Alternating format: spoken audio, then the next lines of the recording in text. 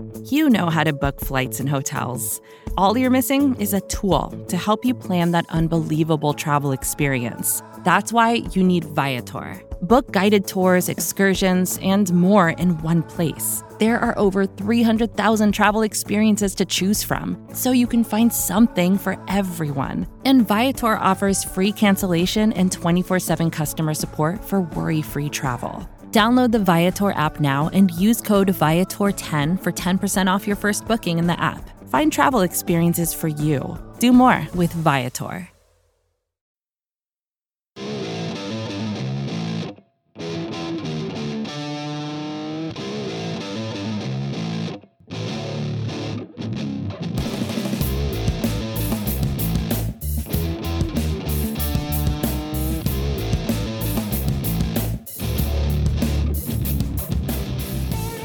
Hello, everyone, and welcome to episode 317 of the Talking Chop podcast. I am your host, Brad Rowland.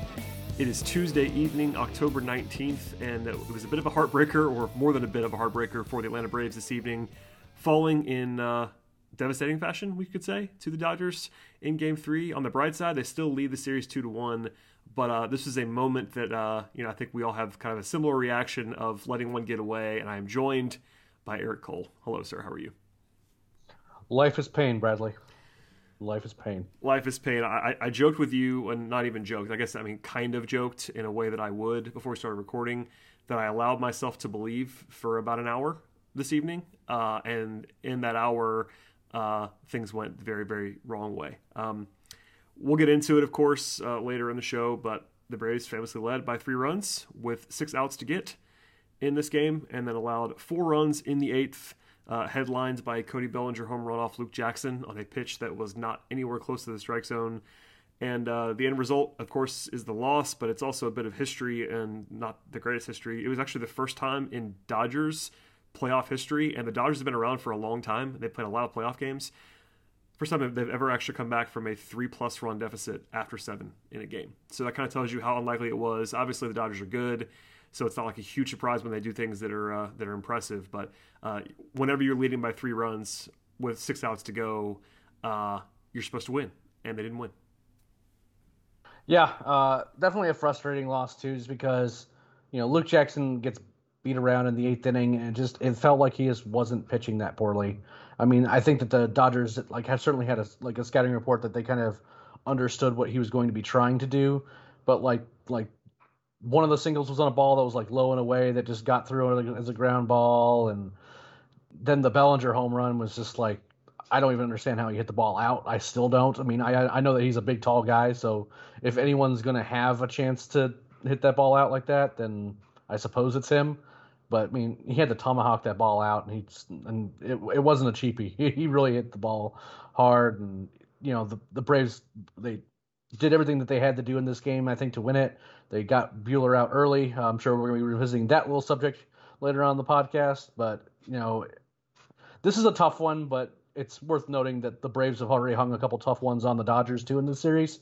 So, at the end of the day, I was never super comfortable in this game, or really in any game in this series, because I have a lot of respect for what that Dodgers lineup can do. And so, at the end of the day, the Braves are still leading. That's good.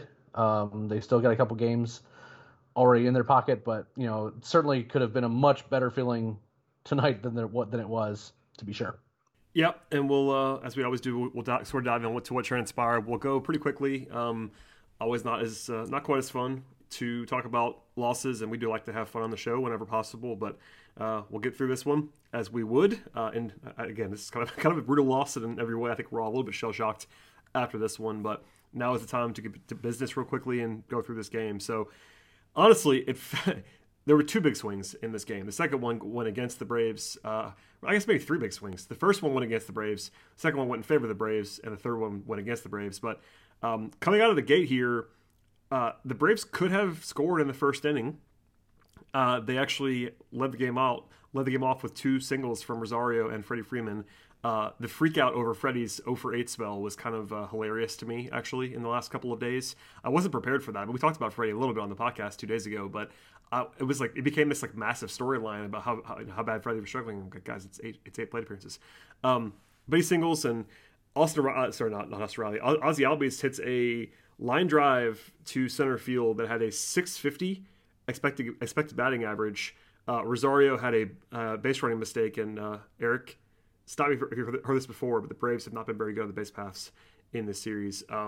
Rosario gets called off second base for a double play. Riley strikes out, and the Braves give away a chance to at least get one or two in the top of the first, and that became more magnified when Charlie Morton was not his best at the outset of this game, gave up a 2-run home run to Corey Seager about 3 minutes after the game started. So Braves give up an opportunity which they could have scored in the top of the first, and suddenly they're down 2-0, and with Charlie Morton very much wobbling and honestly probably fortunate to get through the first inning without either having to leave the game because he was so bad or also just because of more runs. So I say all that. I know I said a lot there, but it went from positive to negative and then almost kind of neutral because I feel like they should have been down by more than 2 runs at the end of the first, and that kind of not blowing up too bad gave them more of a chance. Yeah, I honestly thought that Charlie Morton was going to be lucky to get through 3 innings in this game. I think it's probably to the Braves' benefit to stop giving up 2-run homers to Corey Seager in the first inning of games. It probably seems like a good start to any game plan that they might be trying to draw up in the aftermath of this game. But one thing it certainly was you did notice, and it was very similar to the Scherzer start. It's just Buehler definitely didn't look like vintage Buehler. He didn't look like a guy who's a super sharp. Obviously, the Braves get a little bit unlucky with some BABIP stuff and running into some more outs, which is obviously less than ideal. When you're super aggressive on the base paths, it kind of opens you up to make dumb mistakes. And in Rosario's case, he got caught off to make that into a line out double play, which obviously stunk.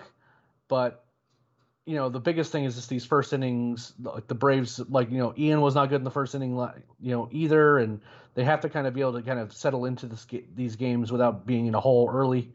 Unfortunately, Morton was really, really just not good. He hung a curveball basically in where if Corey Seager said, "I want to make a pitch to hit out as far as humanly possible," he would say, "Hang a curveball right where Charlie Morton threw it." And that's what happened. And it's so, sometimes Mookie's just going to get on base. Sometimes, he's the guy that you have to respect a bit. But, the Corey Seager thing is just that was just a really bad pitch in a bad location. And it got hit a mile, which is what's supposed to happen. And then all of a sudden, then it turned into a whole ordeal. The bases were loaded when the inning ended. He was over 30 pitches in the first inning, and I was just thinking this could be a pretty brutal night. And it was a brutal night, but not for the reasons that I thought in the first inning. Yeah, Morton just was very bad. And normally, I trust Charlie. He's very good overall, and he did settle in to his credit, but it was really wavering to the point where, one more base runner probably he's coming out in the first inning, and that would have been a disaster on a number of levels. But he got through it. By the way, he tied his season high for walks in a game with 4 in the first inning, and he did so before recording the third out. So he had 2 outs and 4 walks at one point, which is unthinkable for Charlie Morton. But Buehler didn't have his best stuff, as you said, and we'll get to him in a moment. They navigate they're down 0-2, but it's not a disaster. They keep that at 2-2 until the 4th inning, and then in the top of the 4th, the Braves have their own fireworks. Freddie leads it off with a single. Austin Riley has a 1-out double, and I use the word double loosely. Thank you, Gavin Lux. I'm about to say a very big hat tip to Gavin Lux for opening the can of worms in the 4th inning. I guess maybe it was technically supposed to be ruled a double. I don't know how the rule book looks on that and how the official score was looking at that one, but I'm sure everybody saw this. But Gavin Lux makes a mess of it in center field. Certainly should have made the play. Had it carry him off his glove, and that allowed the Braves to not only avoid an out, but also get runners on second and third with 1 out. And then Jock Peterson benefits, and let's actually spend some time on this now. The home plate umpiring in this game was not the best. Truly for either side. Yeah, I was going to say, it wasn't it was one-sided, but ooh. It started off pretty Dodger heavy, right? Because there was just some pitches that Braves were getting striking out on, and then Morton was just not getting calls. There's some top of the zone type calls early in the game where you're they're strikes. There's not, I wouldn't even necessarily call them borderline, right? And he just wasn't getting those calls. But then to Jock, he probably should have struck out at bat. So it started evening out. So, if you're looking at the ump scorecard for tomorrow, I think the runs may end up kind of evening out in terms of win probability added, but we'll see. the strike zone accuracy, I imagine, is not going to be good. I mean, there were so many, obviously, game day and MLB.com, it's not always like absolutely perfect in real time, but there were so many misses being captured, and it was just not a good performance there. On this one, the reason why I brought it up just now is because the Braves did benefit from that one, because Jock very clearly should have struck out struck out looking on a third strike. He bounced back from that, though. RBI single by Peterson to cut it down to 2-1, and then Duvall singles to tie it at 2. And then d'Arnaud walks to load the bases. So you go from down 2-0 to bases loaded in a tie game. And then Dansby Swanson singles off Corey Seager's glove. Ball hit hard for sure. But yeah, Seager hasn't had. It's hard to blame either of the plays that he's had balls that it's possible he could have gotten to, but he hasn't had exactly a banner defensive series. No, I mean the one the other day where he just didn't get in front of it and kind of try to backhand it, that didn't go well. And yeah, I think it's fair to say either one of those not being made is not a dire situation, but a play that if you do the math on those, he probably makes at least one of the two most of the time. And he didn't make either one of them in this instance, which is of course helpful for the Braves. And that gives the Braves the lead. So within 6 batters, basically 4, 5, 6 batters, they go from down 2 to up 1. Here's an interesting one. Ron Washington, who we made fun of on Sunday night for never having a stop sign, throws up a stop sign for Adam Duvall, and surprising. It was surprising. I think with a different third base coach, it wouldn't have been so surprising, but it still was a little bit weird in part because it was the pitcher spot up next. And yes, there's one out. You don't want to make the second out at home. I totally get all that, and you're winning. But Wash never holds anyone. And I think charitably, what you would probably say, and I haven't seen this, if anybody said it after the game, my apologies if that has already come out. But I think Wash maybe held him because he thought they were going to pinch hit from Morton with Adrianza, who was already ready to pinch hit and was kind of clearly going to come in if the game was tied, it felt like. Maybe I'm wrong about that, but either way, it was not. I think he would have scored because Duvall can really run, and it was just a very strange time. I'm not even sure however else to say it. It wasn't like it was a complete disaster decision, but I think he would have scored. Maybe you disagree with me, and I think it was just very off-brand for Ron Washington. Well, it was definitely off-brand for Ron Washington. Him throwing up a stop sign was jarring. He doesn't do that. But I don't think it was a disastrous decision. I understand it in the context of the series because now the Braves have a lead, and getting some innings out of Charlie Morton with a bullpen game coming up. I understand the desire to at least want to preserve your bullpen somewhat, especially since it looks like that they're going to be able to get Buehler out of the game early, give you some sort of advantage there. I understand the impulse. I do, and I don't necessarily blame them for that, but at the same time, it definitely didn't feel great to have a ton of base runners and have Charlie Morton at the plate. But they still got another run out of it, so it wasn't like total disaster fuel or anything like that. But I understand the impulse. It could have gone either way for me. Yeah, Morton hits for himself. I didn't like it in the moment, I'll be honest. It wasn't one where I was throwing a fit about it. But if it's, in the moment, I was thinking, I would have hit for him here. And part of that was because Morton just wasn't very good. Now, I think it does look better in retrospect because he did get 6 more outs. And, those were 6 big outs. And he was much better after that. Still, though, the counterpoint is that you could have broken it open. And you don't know what's going to happen there. A lot of people pointed out that the Braves don't really have a great pinch hit option. And I certainly agree with that. We've kind of poked fun and lamented the lack of bench pop right now that they have. So you hit Adrianza there. There's certainly no guarantees that he's going to do anything for you. And they did it. They did tack one on because Eddie Rosario draws a bases loaded walk. So, no complaints about being up 4-2 at the end of that inning. The aggressive move would have been to take Morton out in that spot, but I'm not in a place to just kind of criticize Snitker. And I think we both tweeted this during the game, and I still stand by it despite the loss. I think Snitker has done a pretty solid job in this series. Obviously, we talk about all of the things that he could or couldn't do on this podcast all the time, and there are some moves that I haven't loved, but I think he's done a better job than Dave Roberts, and I think he's been fine overall, so we're not trying to pile on. I just thought that was one where it was close. I would have leaned to hitting for Morton, but I also get both sides. Yeah, I mean, I think Snit has certainly outmanaged Dave Roberts. I think Roberts has made some pretty questionable decisions throughout the course of the series. And what cost the Braves in this game wasn't that decision and wasn't any specific decision. At the end of the day, what cost them that is some, like, the Dodgers making plays when they needed to, and particularly that Bellinger home run, which still I keep watching and I'm just like, how did he even hit it out? Yeah, and also, I mean, we'll get into it, of course, but it's not a situation where you lost this game with Chris Martin or Jacob Webb on the mound. Like, you lost the lead with one of the guys that you've trusted all season long that, yeah, you could have maybe gone to Will Smith or whatever you want to say there, but, like, going down with Luke Jackson, who's been one of your 3 best relievers this season, you're not going to get a whole lot of managerial flack for that. So we'll come back to it, of course, but I'm kind of with you. I mean, losing this game was not on the manager by any means, and we're not always the kindest on the decisions, but certainly a game where I'm not blaming the manager for what transpired. One more thing before we get to a break and go to the second half of this contest. We have to try to have a little bit of fun on the show tonight, and we have to bring up your proclamation from the last podcast about Walker Buehler. So if anybody missed this, I think your phone was blowing up for like 10 minutes tonight, but Walker Buehler was chased from this game during the 4th inning, and you made quite a proclamation on the last show, which I will make you share again what you said, and it's still very much in play, so no one's saying it's not. But what did you say on the last podcast that got a lot of attention tonight?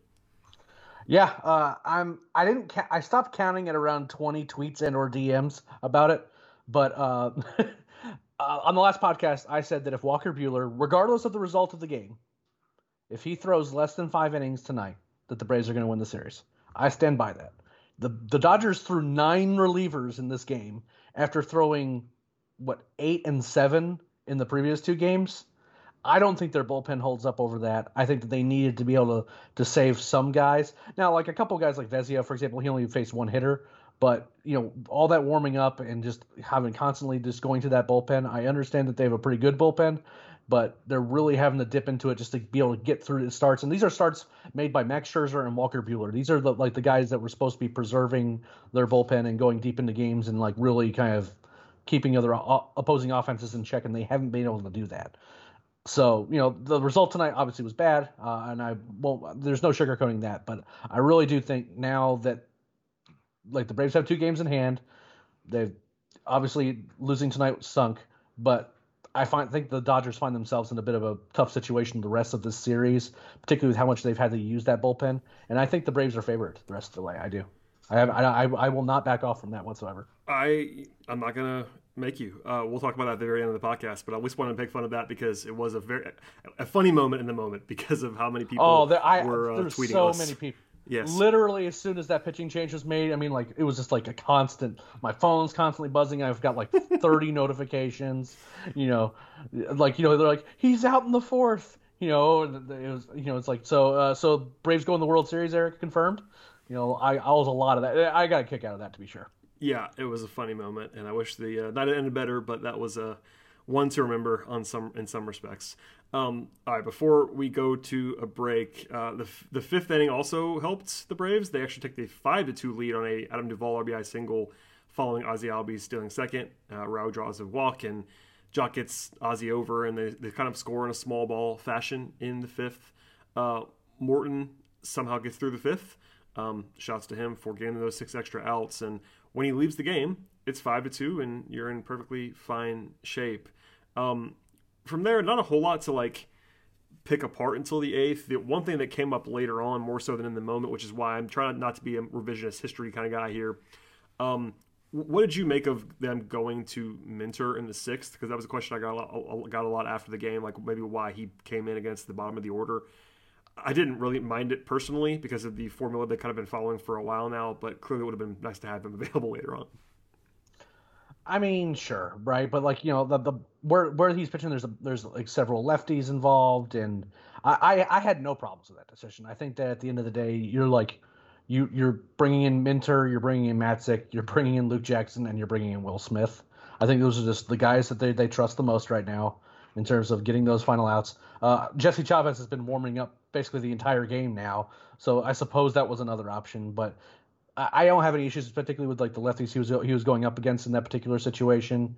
It seemed like a pretty good spot to use him. Obviously, people can make assumptions about like who should be used in what specific high leverage situations, but I at the end of the day, I just didn't have any. It seems like that people will have problems with it like after the fact. They would like, I would have used him in this spot, and then and that the whatever reliever they would choose to have, like Jesse Chavez or Jacob Webb or whoever, would have just gotten these outs just as easily in that spot. And I don't think that's necessarily the case, particularly against a lineup as good as the Dodgers. And once we get back from the break and all that, we can kind of talk a little bit about kind of why the bullpen decisions ultimately I didn't think actually mattered all that much, as opposed to kind of just what plays were made. But at the end of the day, like I don't have any problems with that decision. Yeah, I just want to at least ask you, because it came up in the mentions later on in the evening, and that's sort of a bit of a foreshadowing to get into the end of this game. But first, a word from our sponsors on the show today. Vacations can be tricky.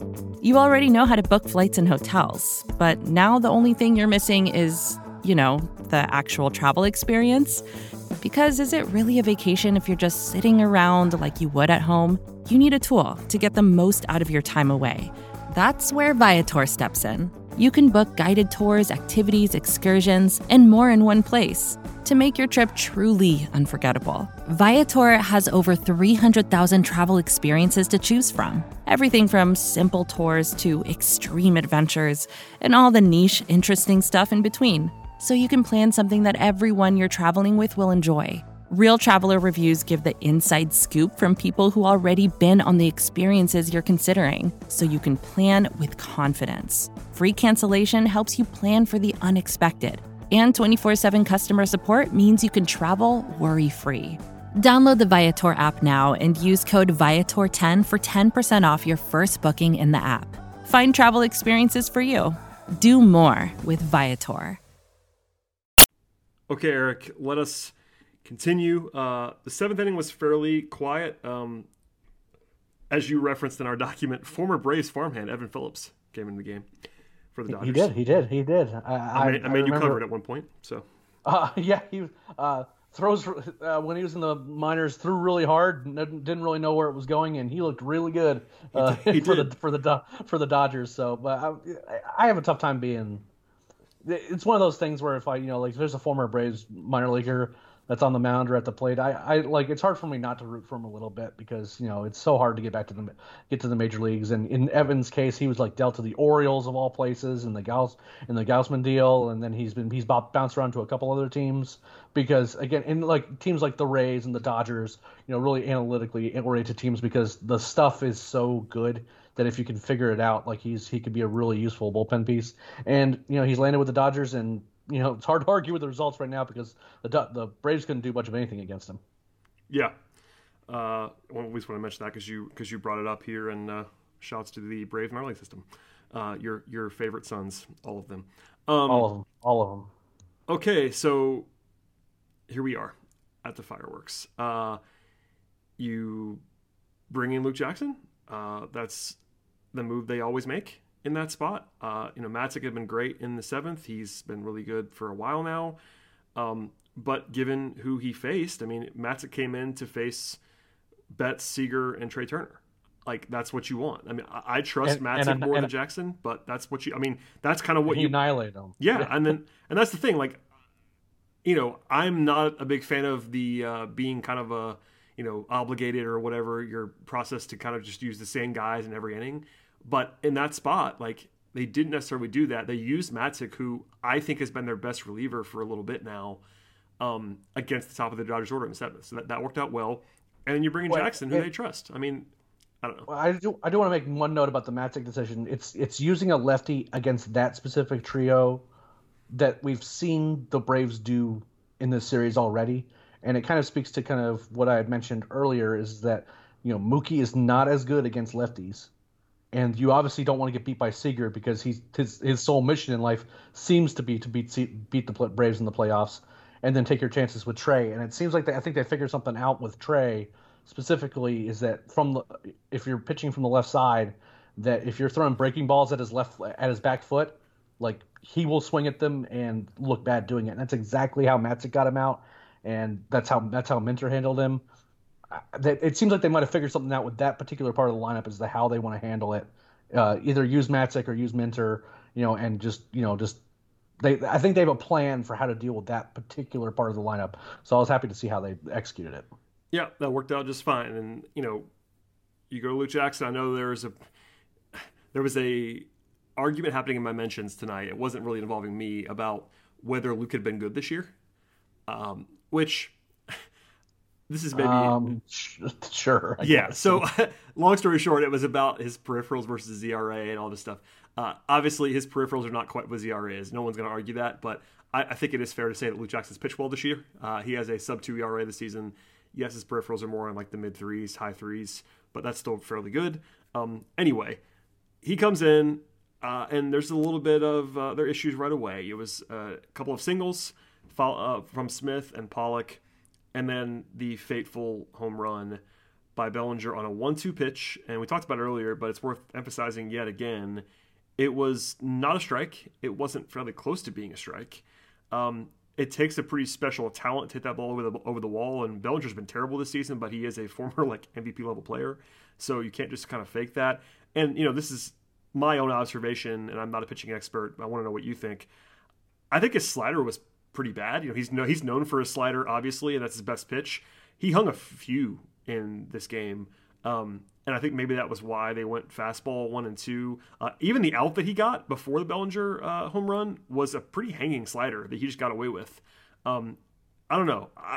There was a big discussion about whether they should have thrown the fastball 1 and 2 and locations and all this stuff. And at the end of the day, it's kind of like where I am is that you kind of have to tip your hat just because it wasn't a strike and Luke had just blown a fastball by him the previous pitch or maybe 2 pitches before that. So it sucks, but sometimes there's just like not anybody to just blame. Like sometimes it's not like a situation or a mistake that just happened, and sometimes the guy's just better than you, and that is kind of what I think happened here with Bellinger. Yeah, I mean, I think that of the 2 pitches, those 2 fastballs that were high, one was like clips the top of the zone. That was a much scarier pitch. And he blew it by him. I mean, yeah, he was late on it. And this next one's like 4 or 5 inches up out of the zone.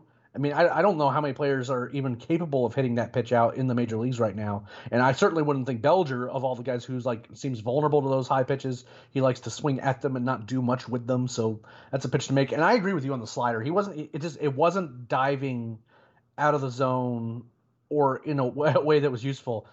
It wasn't just the out that he got. There was a couple sliders where I'm like, please don't throw that there again. Because like it was like middle or like he didn't have it today. He just didn't. No, it just the slider was not sliding, and when it doesn't do that, that's a scary pitch to throw because particularly lefties get a long look at it. And I don't know, I'm certainly fine. I'm certainly feel a lot better about Bellinger having to hit that pitch out because I want him swinging at that pitch 100 times out of 100. I want him to swing at that pitch. But if you hang a slider to him and he hits it out, that feels significantly worse to me. Now, both the results are essentially the same, but in terms you have to think about the process here a little bit. And at the end of the day, if his slider's not working and you get him to swing at a fastball out of the zone, and he ends up doing that with it, then that's what happens. At the end of the day, that's the problem with this Dodgers team is that you can do everything that you want to do, you can execute everything the way you want to, and they can still beat you because all these guys are maybe Bellinger hasn't been good, but it's not like the guy isn't talented. And there's a ton of talent and dangerous hitters in this lineup, and that's what happened in this game. It's just like eventually they just figured things out and got the job done. Yeah, and okay, here's where we get into the only thing that I would say. A lot of I'm sure it's just frustration from Braves fans, and it's Twitter, and people are angry, and I totally get it. A couple of bullpen decision things now that we talked about that with Jackson. First of all, on the Bellinger home run, the only thing the Braves could have even thought about doing there was going to Will Smith. Jackson had already pitched 3 batters, so he could have come out of the game. And with Bellinger there, but then you're asking Will Smith to get 5 outs probably. And has he done that all year? I don't think he has, or even tried to do it all year. I don't even know if he's available to throw 2 innings or multiple innings. That's a question that maybe Sticker gets asked. But I mean, on the Bellinger thing, that's the only thing I can think of that you could have done differently is maybe put in Smith there, lefty on lefty against Bellinger. But don't they just hit for Bellinger anyway? I mean, probably. I mean, they could hit for Bellinger. It's worth noting that I'm terrified of the idea of like Will Smith being locked in against like the Dodgers in general. So I'm not sure how much the result even could have been the same. Because if you're talking about leaving a slider fat or leaving a fastball fat, the one guy who seems like a prime candidate to do that is Will Smith. So it really just comes down to like, is he even available to try to get 5 outs? And I don't know the answer to that. I don't really mind just sticking with Jackson there. Bellinger, I know he's a big name and a former top tier player, but he's been bad this season, and they trust Luke. And again, wasn't even a bad pitch, so I didn't have a problem with that. But people were asking like, what could they have done? And the only thing they could have done there, at least on that decision, was maybe go to Smith. Like, there's no way they're going to anybody else in that spot. It's Jackson or Smith, and even then, it's probably going to be Jackson. Bringing in Jesse Chavez to go against Cody Bellinger does not seem like the play to me. Well, speaking of Chavez, so that was the other decision people were asking about and kind of wondering what we thought about. So, they bring in Chavez after Luke gives up another single to Taylor after the home run. It was time to get Luke at that point. I think he was not his best, clearly. They bring in Chavez, and my only point was, and it was kind of during the meltdown, the continued meltdown. My only point was, if you don't want to go to Chavez there, who do you want to go to? And there wasn't really a great answer that was given back to me because, look, I mean, we talked about this even when they were winning games early in the series. They don't have a lot of depth that you trust. Sticker seems to trust 4 guys. He trusts Smith and Jackson and Madsick and Minter, and that's basically it. I mean, they brought in Martin in earlier, what was it, in the 8th inning on Sunday? But, the difference between Chavez and Martin or Webb is not big enough for me to really care. So, I mean, somebody mentioned Enoa, like, no thank you. And more importantly, Chavez, as much as he's had to warm up over the course of the game, I'm not sure if they'd even want to throw him tomorrow. Because maybe when not. You warm up when you warm him up that much over the course of a game, you mean like he's just been like throwing like off and on throughout the course of the game. And that's a big part of it. It probably is, yeah. I mean, Sticker's definitely someone who's cognizant of that stuff, and this is when the Minter thing came up because yes, in a perfect world, would you rather had Chavez face the bottom of the order in the 6th, or have Minter available on this spot? Yes, but in that same world,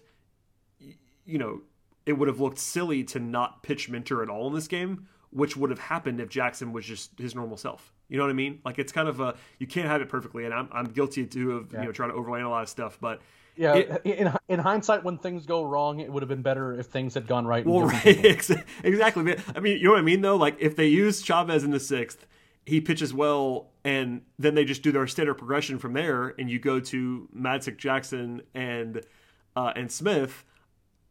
I might bring up after the game why they didn't use AJ Minter tonight. You know what I mean? Like that might happen. So at the end of the day, Chavez was not good in this game.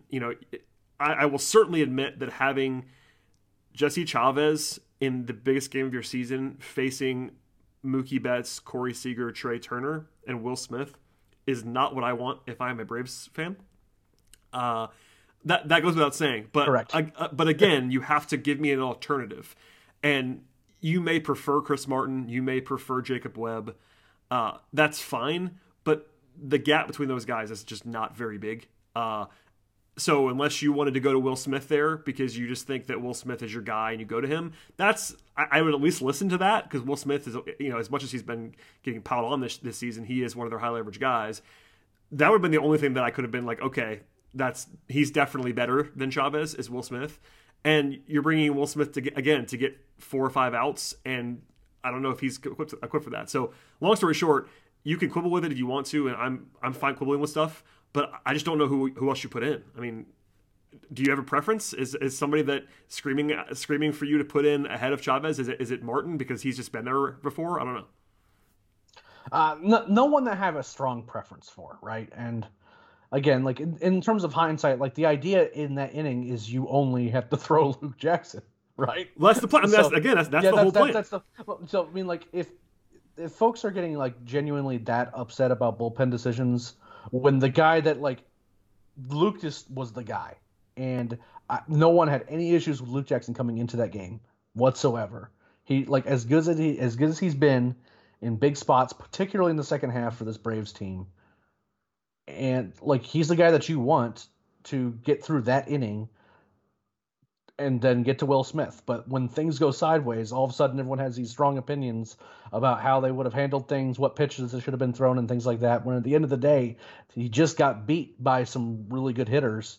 And then the Braves found themselves with somewhat lacking options down the line because they had used good options in important leverage situations. They preserved that 3-run lead through the 7th inning because they were using guys like Matzik and Minter to preserve it. If you have guys like Jesse Chavez coming in instead in the 6th inning, you have no guarantee whatsoever that the Dodgers don't just go off on him in the 6th inning. None.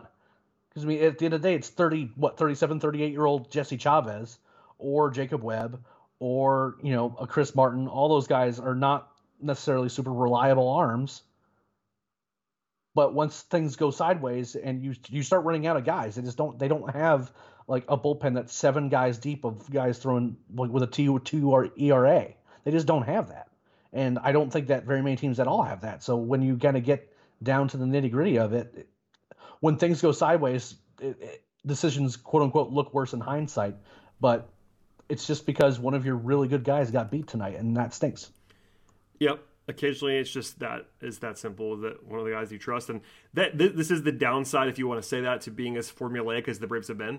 Because it's really been almost weirdly formulaic in this playoff run because of how well it's worked. They could just kind of end the game at the end of the 6th inning or in the middle of the 6th inning and just hand the ball to the Matzik, Jackson, Smith trio. And the bullpen's been so good. I mean, we talked about it on Sunday's show. Yep. The bullpen numbers before tonight were just unbelievably good. They were they were probably due for something of a blow up. Maybe not this bad, but their ERA for the bullpen was like sub-1 coming into tonight, something like that in the playoffs. I mean, and the one guy who blew up was Inoa. And then you have 2 walk-off wins too. I mean, they've been running hot. I mean, that's the thing. Tonight was unlucky in a lot of ways, but they've been running hot before this. They have been. So. Yep, absolutely. It's just one of those things. All right, moving on from there, we kind of dissected that as much as we possibly can, but Chavez just misses against Betts, and Betts is probably going to the Hall of Fame one day, and hits a 107-mile-an-hour liner that's just smoked in the gap, and they take the lead. Credit to Chavez for not getting out of hand there. They intentionally walk Seager and then gets beat on infield single to Trey Turner, but he gets Will Smith to end the inning and give him a chance. But Kenley Jansen was Kenley Jansen in the 9th.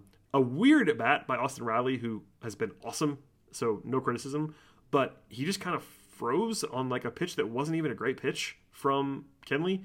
That was a weird thing for him because he's been so locked in. It was just weird to see him not have a good at bat. Yeah, and the at bat itself before that was good. Yeah, it was fine. He was like fouling off pitches. It was like a 7-pitch at bat. He seemed like I don't know what he was looking for. Maybe he was just shell shocked or just like I don't know what he was looking. Maybe he thought that there was a pitch in the dirt coming, and Kenley just got him, but. Like that was a pitch that was right in Austin's wheelhouse, and he just watched it go into the mitt. So that was definitely a weird one. But other than that, I mean, Jock and Duvall, Kenley just ate. He struck out the side. Yeah, I mean, he's really good when he's good, and he was good in this game. And at that point, you're the underdog clearly after giving up the lead and all that. But we can leave it there in terms of the nuts and bolts. But brutal. Again, 6 outs to go, 3-run lead. You're just supposed to win a large majority of the time. And they didn't win this one. But one side of my brain wants to dwell in the Atlanta sports zone because I've seen this movie many times. And the word Laritz was like trending on my timeline this evening. The Laritz references were flying. I get that because of the similar situation in a lot of ways. There are certainly some similarities. There are some similarities there. If you're too young to know about Jim Laritz, Google it. But the 96 World Series is what we're talking about there, with the Braves were leading 2-0 in that series. Anyway, Game 4 looms on Wednesday. It's a turnaround. There's no off day in between. We are just go, go, go. After the game, Snitker confirmed what was expected the entire time, which is that it's going to be a bullpen game of some sort for the Braves in Game 4. Now, what that actually means is up for debate. And he was not going to give details, nor should he give details to the public right now. But essentially, they don't have a 4-starter right now that anybody trusts. So you can get through the series with this being the only game it's a bullpen game because you can come back with Max Fried on full rest in Game 5. But Game 4 is going to be some combination of your relievers. You have 2 longer guys in Huascar Ynoa and Drew Smyly. Ynoa has been pretty darn bad the last month or so. His last 8 starts in the regular season had a near 6 ERA. He was pretty bad in his one appearance against the Brewers. Smyly hasn't pitched in 2.5 weeks. He was warming up tonight, but didn't come into the game, obviously. He was pretty good out of the pen in September, but clearly Smyly, as much as I've kind of defended him, is not this great option. So they don't have a great multi-inning option. They might use both these guys. They might use Chavez. I mean, in the regular season, as you remember, Eric, in September, they used an opener, I think 3 or 4 times, and it was Chavez that was the guy that they were using in that role. I don't really think it matters too much. Minter famously opened last year in the playoffs and pitched great in that role. So they have some options. Yeah, he went like 3 innings. Yeah, he went 3 innings and was great. Yeah. They have some options for sure, but it goes without saying. But everybody who can pitch will pitch. I don't know if that means everybody's available because they had a day off yesterday, but a lot of guys pitched tonight. We'll see who's available and who's not. But you figure you got 27 outs to get, and you got a bunch of pitchers to get them. And the only guys who you would think would be totally unavailable would be Fried and Morton.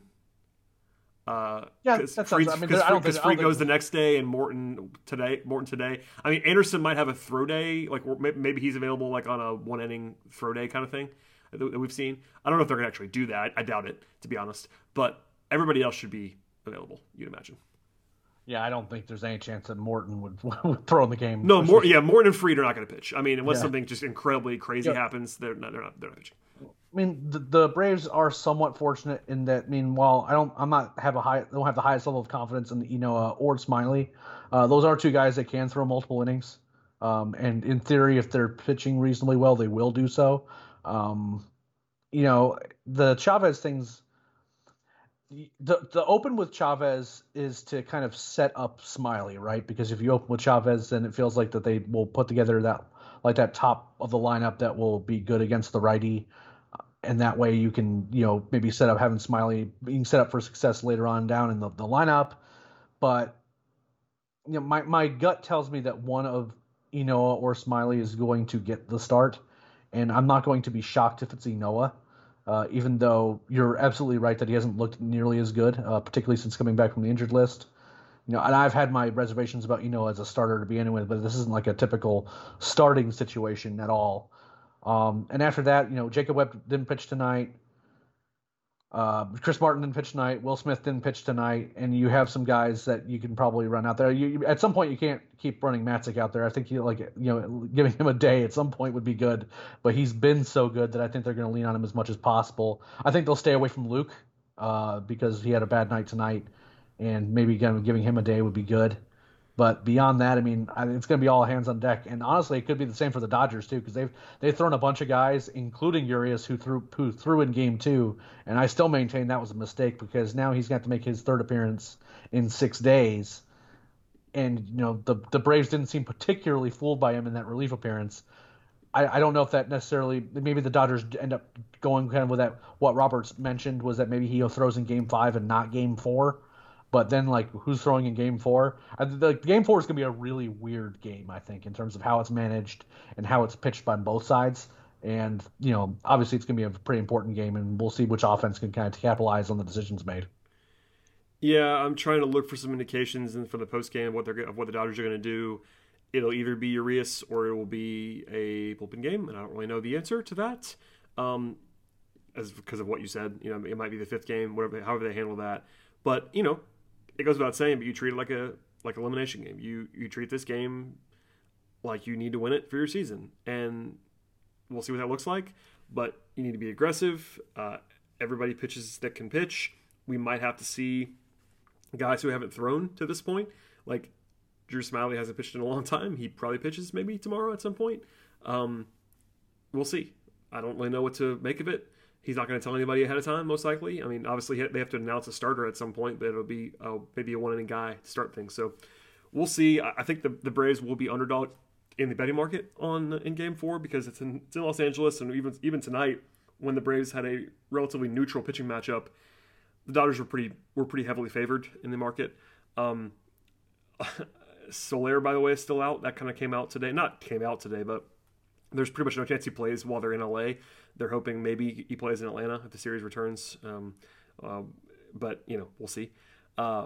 This is kind of funny, and we'll end the podcast here because I know you mentioned earlier you think the Braves are the favorite in the series. I totally understand that. Fangraphs agrees with you. Fangraphs gives the Braves a 55.6% chance to win the series at this moment in time.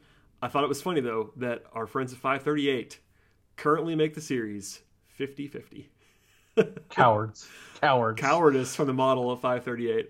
No, I don't know. I'm of two minds. If I turn off my broken Atlanta sports brain, or heart probably is more like it. If I turn that off and look at this thing analytically, I think I would probably be with you and give the Braves a slight advantage in the series. The other side of my brain that has just seen too much is just like expecting the worst at this moment because of how things flipped tonight. Like I just saw a stat from our own Steven Tolbert where the Braves had one extra base hit tonight, and it was the only one that they got credited on extra base hit tonight was the Gavin Lux play that wasn't even really a hit. It was more of an error. So that's not a recipe for success for the Braves. No, I mean this is a team we talked about a lot, but this is a team that's based heavily on power, and it has been the entire time. Okay. It looks like the Dodgers just named Julio Urias as their starter for Game 4. So, forget what I just said about that. He's going to pitch in Game 4 per multiple sources. Completely ignore that. Live updates. This is why I keep looking during the show just to make sure nothing comes out. So there you go. Urias is going to be the guy for the Dodgers. Clearly, if we're being objective, advantage Dodgers pitching wise tomorrow. Urias is good. And he's an actual starter, and the Braves are going to be throwing a bullpen game. So, on paper, this is not ideal for Atlanta. Still, though, we've seen them put some stuff together, and the offense maybe just due for a little bit of a breakout. And Urias is not unhittable by any means. Like he can be gotten, as we've seen. So, I don't know. You've kind of stated your case. Do you think it's trending more like towards Braves in 7 at this point, or how confident are you at this moment versus where we were, 3 hours ago? I'll say Braves in 7. I think that's completely fair. I mean, look, before this series started, I like in a vacuum, not looking at kind of what's happened and how things have unfolded. I said the Dodgers in 6, and it's because I really respect this lineup. I think that they're legitimately scary. Now, I think how the things have gone down there's been a lot that's gone the Braves' way. Getting 2 walk-off wins, including beating Scherzer, and the Dodgers have had to just use the crap out of their bullpen and their pitching staff. I think that the Braves could very easily win tomorrow, just because I think that they've played against Urias pretty well this year anyway. In the bullpen, in the playoffs last year, not so much, but I think that this year particularly, he certainly looked shaken when he was brought in the bullpen in Game 2, and the Braves ended up getting right back into that game right off of him. I think that this lineup is pretty good against lefties in particular, despite some platoon issues with kind of the guys they've been relying on so far. I would not be shocked if the Braves won tomorrow. It's always kind of hard to project what's going to be happening with a bullpen game situation, but if managed correctly and everyone executes the way they're supposed to, I think that the Braves could squeak this one out, especially if the offense shows up and they're actually showing some power in Dodger Stadium. I still maintain that this Dodgers team is scary, and they won 106 games for a reason, but I think that things line up well enough for the Braves that I still think that they win this game, and I'll say Braves in 7 right now. Yeah, totally reasonable. Like I said, my brain tells me the same. Clearly, it would have been, if the Braves win tonight, I mean, I think it's not even worth saying almost, but if they win tonight, they are, 95% favorites. Oh And yeah, I'm very confident in their ability to win one of the next four. yeah, and that's But the thing. I mean, yeah, it was a big. This one hurts. clearly I think everybody knows that, but just even percentage wise, like it's probably a 40-point gap, win or lose tonight, and that's a big swing. But yeah, I think they're okay. You know, if you lose game 4, I will say that they are no longer the favorite in the series. That is not I can respect that. That's not breaking news, but you know, going back to the beginning of this thing, the Dodgers were the favorite in my mind. Not that the Braves could win by any means, but given the momentum swinging, I don't care how much you believe in that, but if it's 2-2 after the way things started and the way that tonight was going, I will pick the Dodgers probably at that point. So that kind of tells you how important Game 4 is. That's not breaking news, but we'll see if the Braves can bounce back. This is a resilient bunch. You know, the Team of Destiny stuff has been real. Snicker was pretty matter of fact tonight on the podium about how they weren't going to let this kind of beat them twice. Essentially, was the way that, I'm not sure he said that exact thing, but that was kind of the tenor of the comments. So we'll see how they react to it. But a brutal one for everybody involved on this night. I wish we were celebrating a Game 3 win and looking ahead a little bit with more confidence, but still in a 5 position. I mean, I'll leave you with this, Eric. If I told you 3 or 4 days ago the Braves have a 2-1 lead in the series, you kind of have to take that, I think. Oh, absolutely. And I probably would have put it more like it was more likely the Dodgers were going to be up 2 games to 1, just because of the quality of the starting pitchers they have combined with, again, the respect that I have for that lineup. I think that ultimately, you have to be pretty happy if you're a Braves fan as to where they are currently. I know that a lot of people are in their feelings right now in terms of well, this is just like last year, et cetera, et cetera. And I completely understand that because this is a very, very, very winnable game, and a confluence of disasters, resulted in that not happening. But ultimately, considering where the Braves, I've been saying this, since the Braves started the playoffs, is that they're playing with house money and that they're in a position where they, weren't even supposed to be. And then they beat a Brewers team that I think we all thought they were better than, and they did. And now they're in a Dodgers series, which I didn't even pick them to win. And they're not being completely outclassed by the Dodgers. The Dodgers had to sneak one out here, and then the Braves really played well to come back and win 2 games earlier in the series.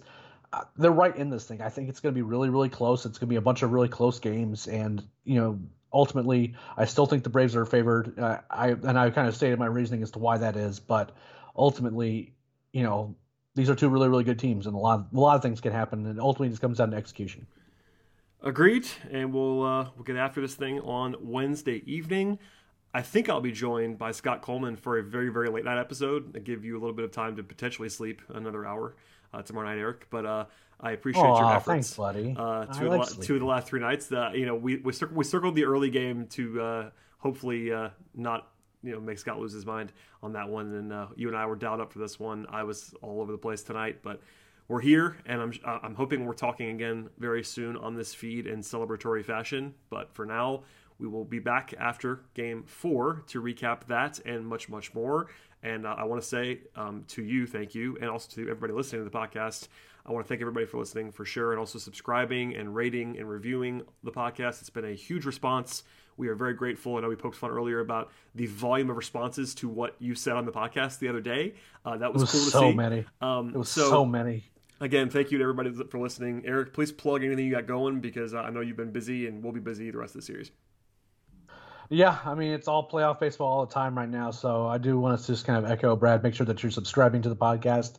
Tell your friends about the podcast and make sure they subscribe to them. We've gotten a lot of new listeners, a lot of downloads over the last few weeks with all this playoff coverage, and we do really, really appreciate all that support. I also want to give a little shout out to Sean Coleman, who's been an amazing addition to the podcast staff. Absolutely. He's done a great job with the Daily Hammer, holding down the fort when we don't have the flagship show going. Obviously, during the playoff run, you've certainly been hearing from Brad, Scott, and myself a lot more. But filling in the gaps and just kind of an addition to the kind of the coverage that we give. Sean's been awesome. And when we had to do the preview show and we had to kind of figure out folks that could actually participate with Brad traveling and Scott was unavailable. Sean was ready to jump in, and I thought he did a great job on that preview show. So I just want to give a special shout out to them, and also a shout out to Chris Willis and the staff over in Talking Chop. The written coverage over on the site's been fantastic over the course of the playoffs. So make sure that you're going to the site talkingchop.com, reading those articles, and letting those folks know how much you appreciate them, because they've been, especially our fearless leader Chris. He's constantly working tirelessly to provide just a ton of coverage and keeping fans up to date, and he doesn't get enough love. So I want to make sure we give a little love to him. He's all right. No, I'm kidding. I love Chris. We've been working together for a long time. Chris and I have been working together for almost a decade at this point, which is crazy, in different places, covering the Hawks first and now on Brave stuff. So shouts to Chris and Sean, everybody else you mentioned, and I guess Scott will be back soon. Yeah, make sure you guys ask Chris why he doesn't follow the NBA anymore. That's always an that'll elicit some entertaining. That was a side conversation in Slack today that we can revisit at some other time. But thank you, Eric, for joining the podcast as always. As for everybody else, one more time, please subscribe, rate, review, and we'll see you after game.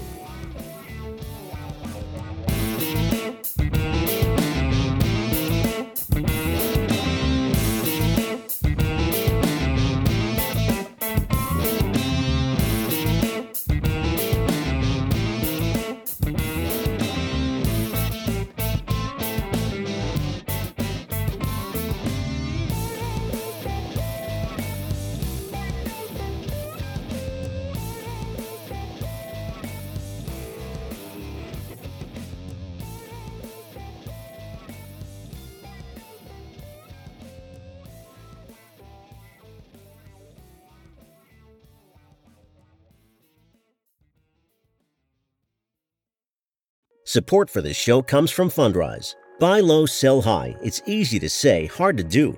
For example, high interest rates are crushing the real estate market right now. Demand is dropping and prices are falling, even for many of the best assets. It's no wonder the Fundrise Flagship Fund plans to go on a buying spree, expanding its billion-dollar real estate portfolio over the next few months. You can add the Fundrise Flagship Fund to your portfolio in just minutes, and with as little as $10 by visiting fundrise.com/Fox. Carefully consider the investment objectives, risks, charges, and expenses of the Fundrise Flagship Fund before investing. This and other information can be found in the fund's prospectus at fundrise.com/flagship. This is a paid advertisement. More to-dos, less time, and an infinite number of tools to keep track of. Sometimes doing business has never felt harder, but you don't need a miracle to hit your goals. You can just use HubSpot, because their all-in-one customer platform can make growing your business infinitely easier. Imagine this: high-quality leads, fast closing deals, wildly happy customers, and more benchmark-breaking quarters. It's not a miracle, it's HubSpot. Visit HubSpot.com to get started today.